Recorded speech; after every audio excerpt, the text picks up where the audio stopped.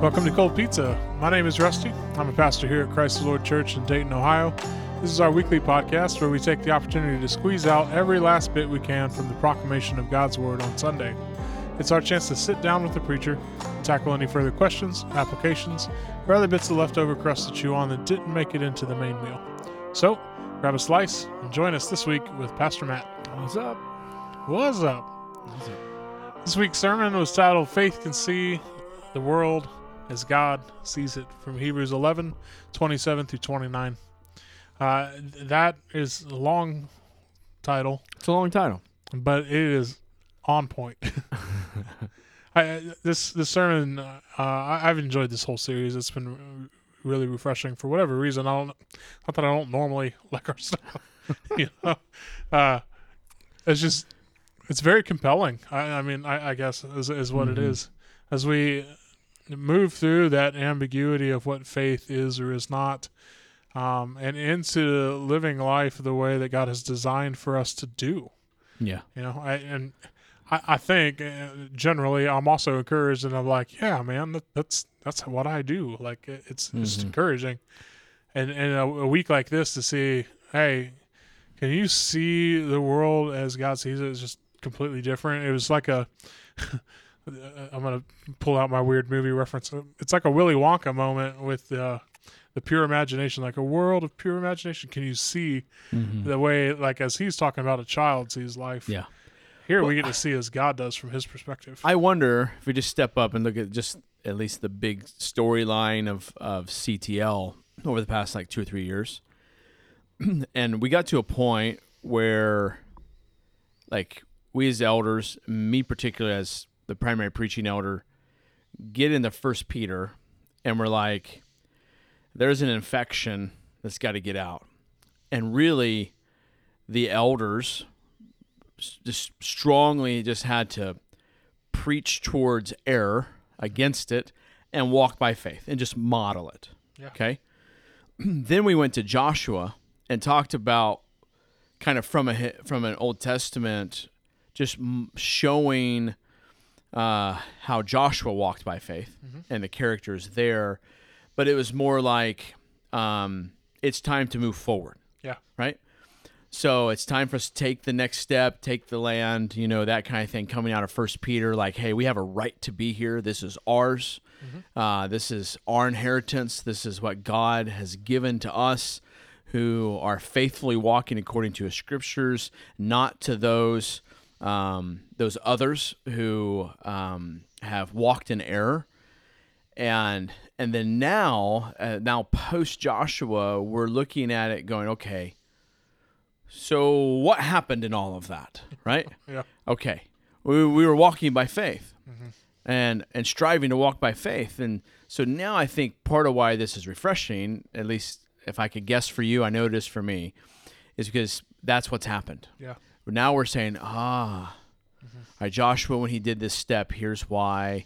Back there when that moment was hard, but we conquered, this is why. And we're here now, and we're experiencing all these blessings, and this is why. And we went through that hardship, but we endured, and this is why. And I think those synapses are just connecting in our head, whether we recognize it or not. Oh, sure. Even some of those instances with Joshua dealing with people, and you're like, whoa, man, I don't know if I would be that blunt or that harsh, or like he's not acting like there's people there at all. It's like, yeah, he's dealing with what God said, and he's just going to do that.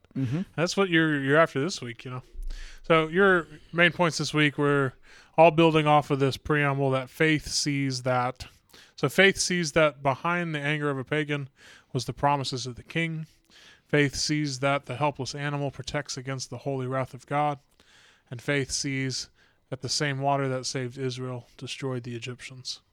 So with this literally infinite fit view of God in his eyes, you had this quote from Calvin that to me is the most applicational and really like a summary of what we would want for our people when we think about being shepherds of these sheep. Like this is what I want. You have it. It says, Moses so endured as though he was taken up to heaven and had God only before his eyes, and as though he had nothing to do with men, was not exposed to the perils of this world, and had no contest with Pharaoh. When beset by terrors on every side, Moses turned all his thoughts to God. This picture of Moses standing before Pharaoh, but not really. It's just as if all of it, washes away in that like dream sequence. And it's just him and God, and he's just going to do what God says. Mm-hmm. And that's how he goes about life. He happens to come across other people, but it's just him and God. Yeah. That is so powerful. Well, 2 weeks ago, 2 Sundays ago, I used the phrase, I forget who I was quoting, but that he becomes your greatest asset. Yeah. And then kind of the way it's a little bit of a different nuance, but the way I've been communicating that has been he is the overwhelming factor or the overwhelming reality in the moment. And that is what drives you. Sure. I mean, if people you've sat just, maybe it doesn't happen every time, but circumstances and the stars align and you're watching a beautiful sunset, over the top of a gorgeous mountain or sitting on your porch or something, and you sense that moment where you're just overwhelmed, like overwhelmed with gratitude or the beauty or joy. Yeah, like that's what I'm trying to communicate. That's what Calvin is saying. Moses so endured as though he was taken up to heaven, as though he was so overwhelmed in every moment by God that the fact that Pharaoh was angry had no driving factor in Moses's inner man, outer man, his whole being. Yeah.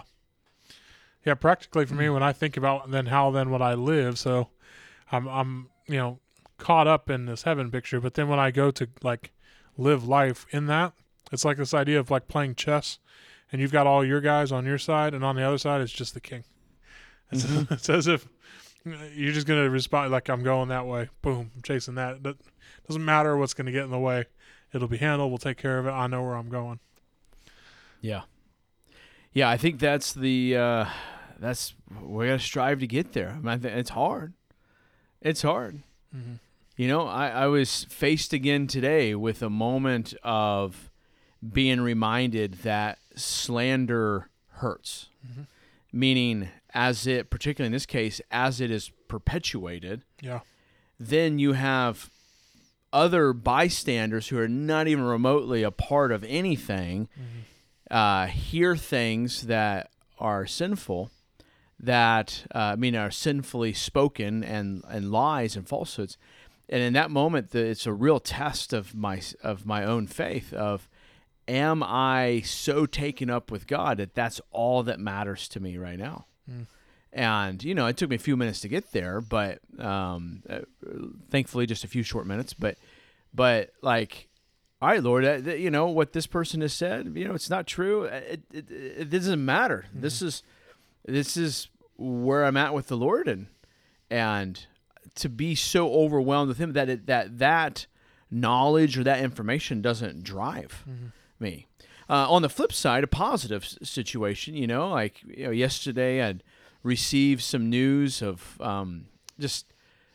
something that was really, really encouraging. And I wish I could share it, but this isn't the context, but just really encouraging. And in that moment, the question is, are you still going to be overwhelmed by God? I mean, because that should be the case, whether it's a positive or a negative, whether you're conquering or suffering, as we're going to see this coming week. Sure. Right? You have this list of those who conquered and this list of those who were physically conquered themselves. They suffered. They were beaten. They were made to eat swine parts. So in this moment, though, what does it look like to be overwhelmed by God? Well, it's to be overwhelmed again with gratitude and thankfulness, and wow, this is and attributing that good thing unto the Lord as well. Yeah. Instead of patting ourselves on the back or just being thankful circumstances are rolling out the way we want them to roll, or being overwhelmed by vindication, like I think in this situation. Sure. Even though those are realities, those are factors. But they shouldn't be the overwhelming or the greatest asset in the moment. Yeah, I love that because at the end, when beset by terrors on every side, Moses just turned all his thoughts. That's what you're describing, taking that moment to turn your thoughts to God. That's the hard work of worship. Well, and then the thing is, practically speaking, then after that, then you can say, God, how would you have me think about this? Mm-hmm. But the thing is, we don't get to that because we're too busy thinking about what we think about it, Yeah. or we're too busy thinking about what other people think about it, Mm-hmm. instead of turning our thoughts to God and saying, God, how would you have me think about this? So I appreciate about Doug Wilson. He's like, he lays out all these good questions that the other side has, questions you have, and then goes, yeah, but what does the Bible have to say about this? Like, oh yeah, there's that. There's that. Which seems to be, Funny, quite funny the you missing, should ask. quite the missing thing. Well, depending on who you talk to, we are or are not allowed to use that. Yeah. All right. Oh man. So, two other quotes came along that I kind of wanted to use to set up, I guess, the rest of our time. You have a Spurgeon one then that I think outlines what we struggle with in the church and just outside on the margin. He says, faith can do what unbelief must not attempt to do. And when unbelief tries to follow in the footsteps of faith, it becomes its own destroyer. Mm-hmm. You must have real faith in God, or you cannot go where faith would take you. But with faith, you may go through the cloud or through the sea and find yourself safe on the other side. Now, before you jump into that too far, you must have went and looked up that quote by Spurgeon, because I only used half of that quote. Yeah, I pulled this from your notes. You pulled it from my notes? Yeah. So you pulled it from my Thursday notes. Ah. On Monday, I cut that quote in half. Sunday. I'm sorry, Sunday.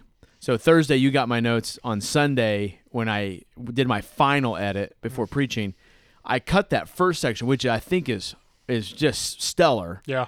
But it would have taken me more setup and explanation than I wanted to in the moment. So faith can do what unbelief must not attempt to do, and when unbelief tries to follow in the footsteps of faith, it becomes its own destroyer. That's the part Yeah. That's it's huge. hot, but it would have taken me another 10, 15 minutes to explain that. Usually when I'm taking notes, I use my phone because I use Notion, at least this season of my life. But I put in, when there's a quote, I just put in who it was and like the primary word so I can go find it later. Yeah. Yeah. Well, I had it all in my notes. I have that privilege. Not everybody has your notes. So for this moment, let's just look at that second one. You must have real faith in God, or you cannot go where faith would take you. Mm-hmm. But with faith, you may go through the cloud or through the sea and find yourself safe on the other side. And what's important is you got to take that into the context of the very next couple verses, Mm-hmm. where he talks about those who suffered and those who were killed, and even in the midst of those who conquered, like Daniel in the lion's den, or the three amigos, Rakshak and Minnie. and David, and so on and so forth. But yeah, now we can spend a moment on that. Faith can do what unbelief must not attempt to do.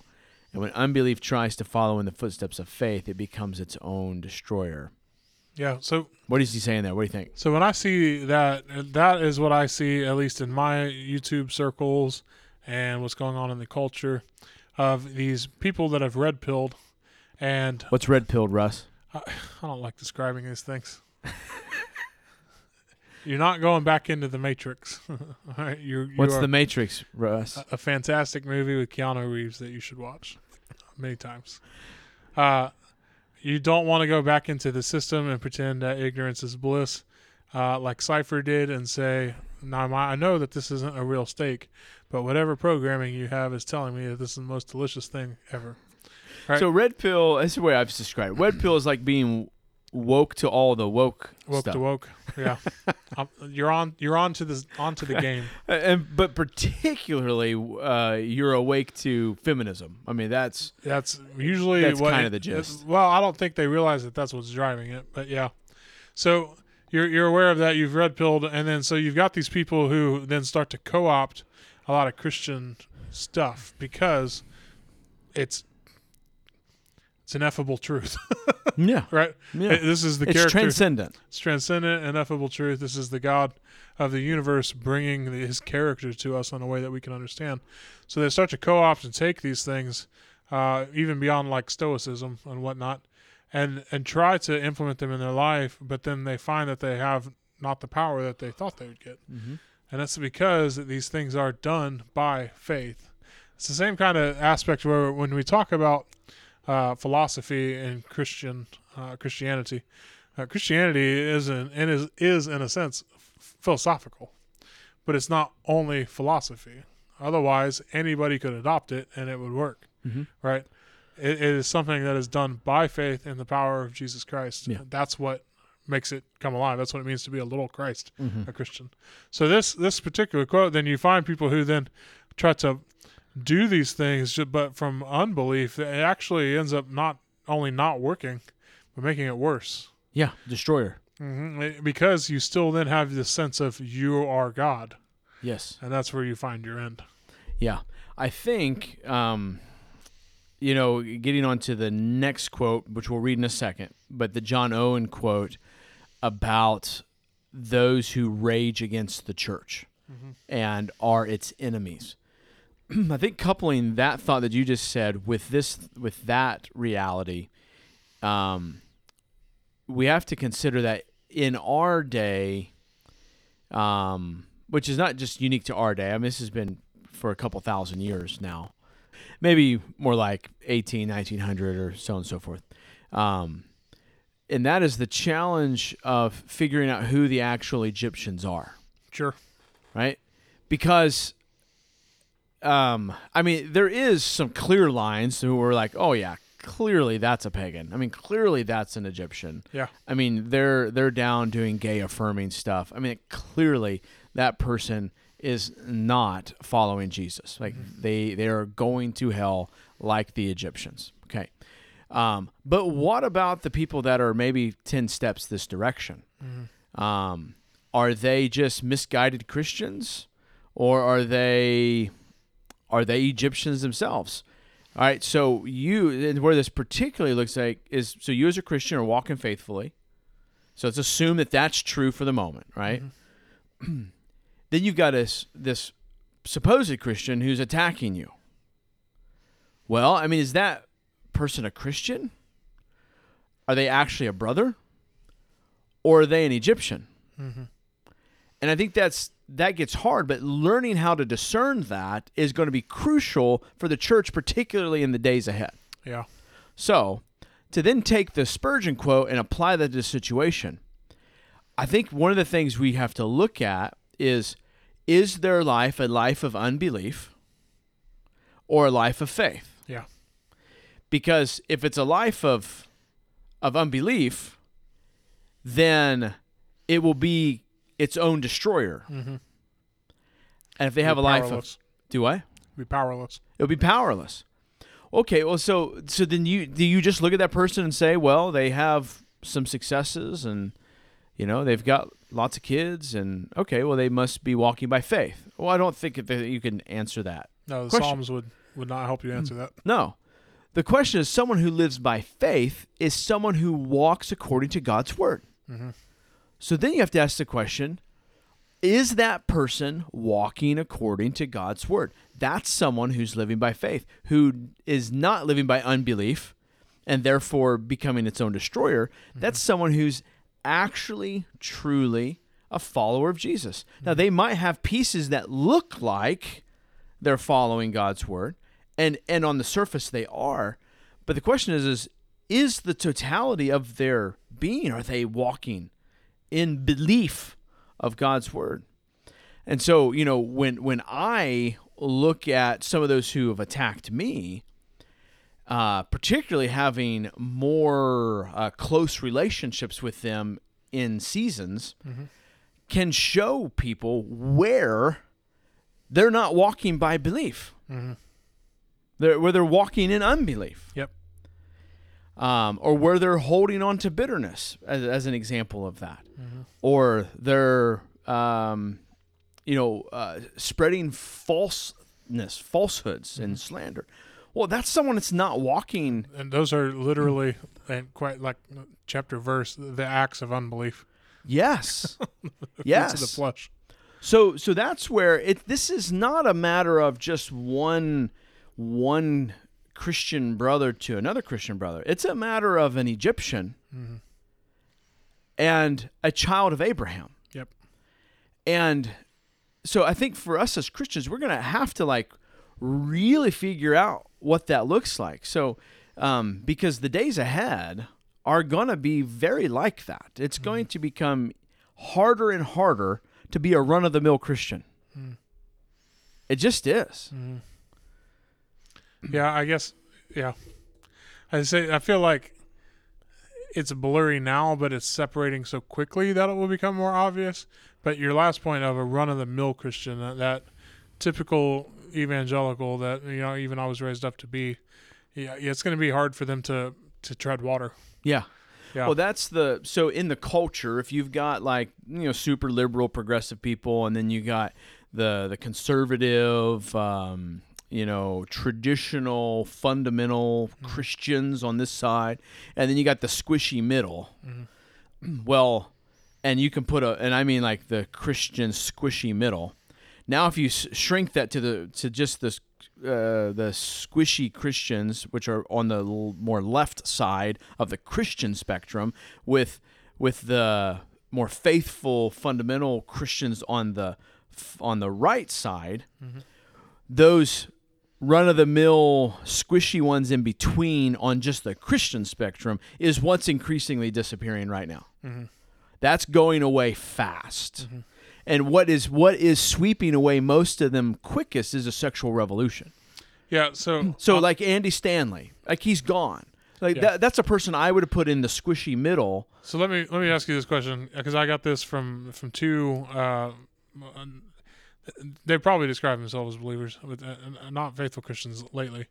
They want that classical to be that classical evangelical, and it's along these lines. Like, I want to keep politics out of the church, out of my Christian Which stuff. is stupid. So explain why we can't do that. Because Jesus is Lord of all.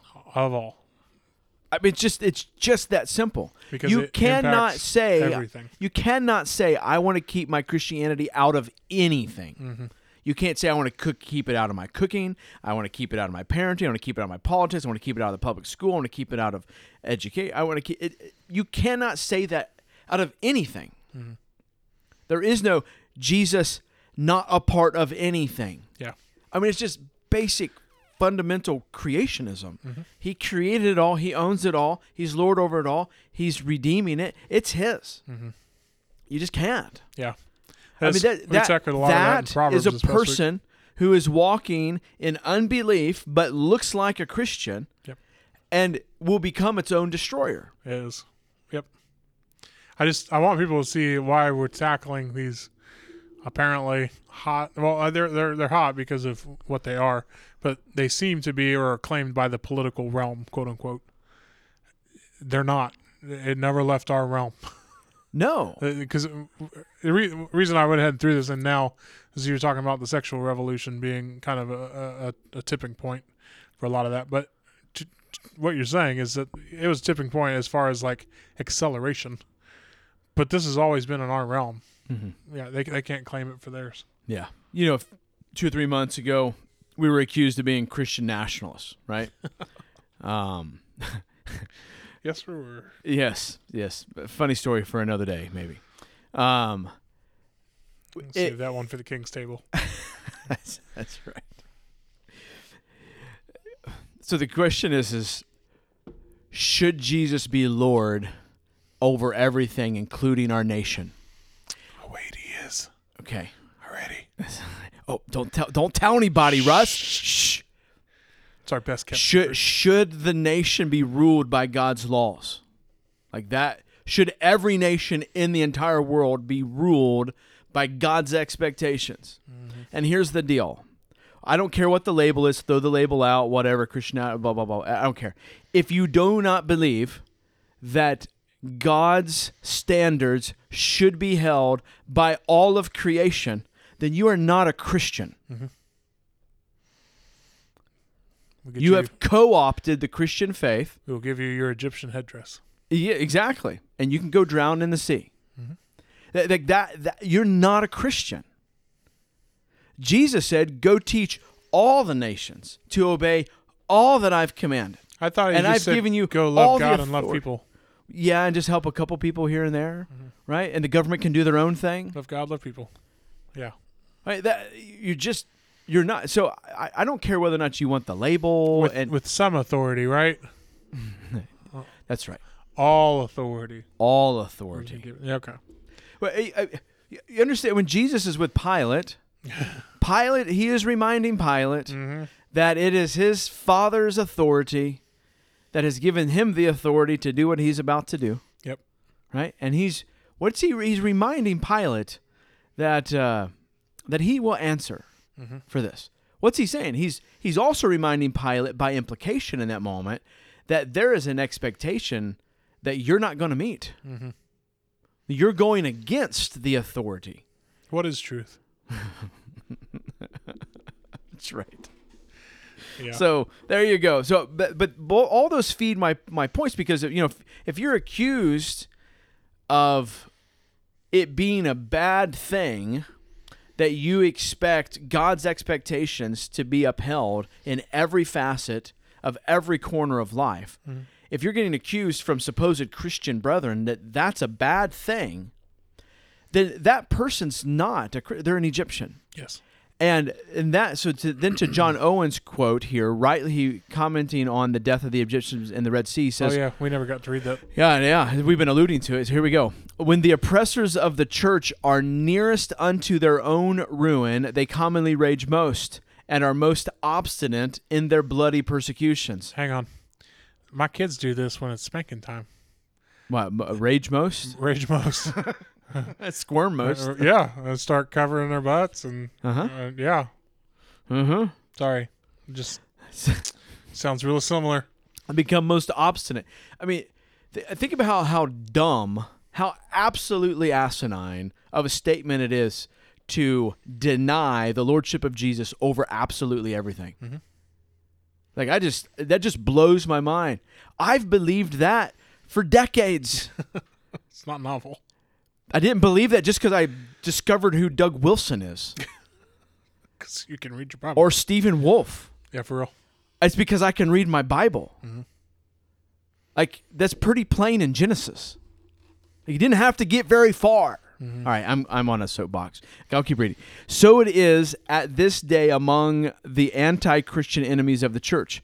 This destruction of the Egyptians with the deliverance of Israel thereby was a type, so meaning an example, and pledge, so meaning a promise, of the victory and triumph which the church shall have over its anti-Christian adversaries. Mm-hmm.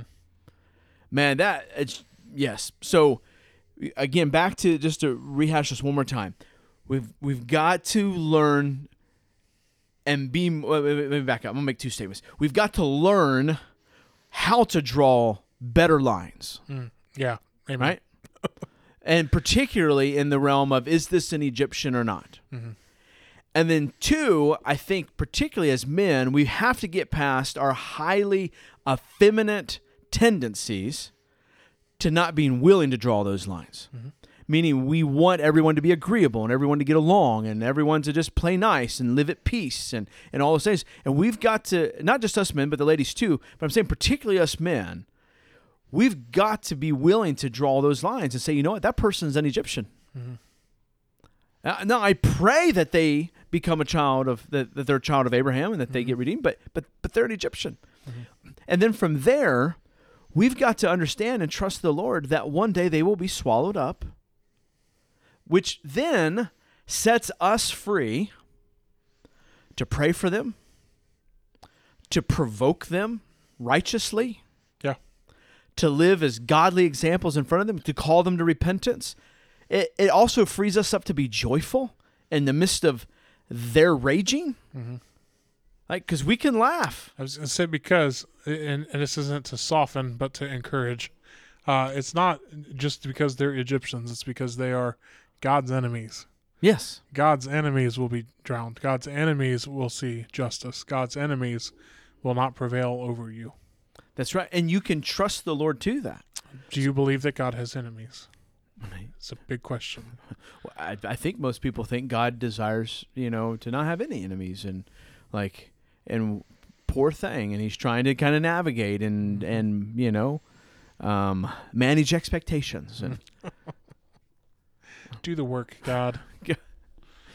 It frees you up So like here, for example, something Wilson said in that podcast I sent you on dealing with enemies of God is I don't have to address those enemies. They're not communicating in good faith anyways. If they're slanderers, if they're attacking by way of slandering, they are, by definition, not operating in good faith. Yeah. Right? They're not walking in the Spirit. They're intoxicated by something. They're not walking sober-minded.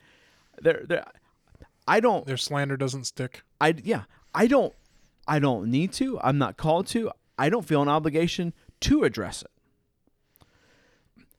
But if I can say things that will help those who have ears to hear to grow, for them to deal with when their boss slanders them, when their coworker slanders them, and I can use that situation over here of mine, of being attacked by an Egyptian, to help them understand that, well, then praise God. But I can only do that if I believe that God will deal with his enemies. Yeah. Right? So that's where this gets really helpful for us practically if you're going to live like an actual Christian. And again, if you're going to live like an actual Christian, it's going to be harder to be in the squishy middle in the days ahead. Yep. The sea is coming closer and the army's getting tighter. They're closing in. They're closing in, and which all this kind of there's kind of one thread through a bunch of our conversation here. But one of our members came up to us afterwards and said to me, "So you you left out part of Moses in the story right there at the Red Sea. He's got the Egyptian wall to his back, and he's got the Red Sea to his front, and then he's got all the whiny people in the midst of him." He's like, "I get more annoyed by them." Yeah. I told him I was going to bring that on Cold Pizza. That's good. I'm like, yeah. So that's the thing. You got to figure out the mist. Has an Egyptian snuck in on you? Or is this just a whiny Christian who needs greater faith? Yeah. That their unbelief is creeping in. And, you don't want to be too slow to call someone an Egyptian, because if they are, man, you don't want to be in the sea when they're in the sea, because they're getting swallowed up. Yeah. Right? But if it's someone who is a Christian, they just have weak faith, well, then you don't want to leave them in the sea, right? You want to grab their hand and say, let's go. Yeah. I mean, you might knock them in the head a couple times on the way out, trying to get them over this unbelief, but... the land was dry, but there were still rocks. So That's right. Yeah. That's a little right. twisted ankle or something. Yeah. There you go. I think that's really helpful, because, I mean, and we go back to the first 10 chapters of Hebrews, the life of faith was rooted in the fact that Jesus is reigning and ruling already. Yes. And that if you have the weak faith, you do the things. Yeah. Do sheepy things. Yep. Yeah. Amen. Well, have eyes to see. Just view it from God's throne, because you are joint heirs with the King. You reign and rule with him if you are truly his son. So with that, I want to encourage you guys to go know, love, and obey Jesus as Lord over all. And we will see you next week.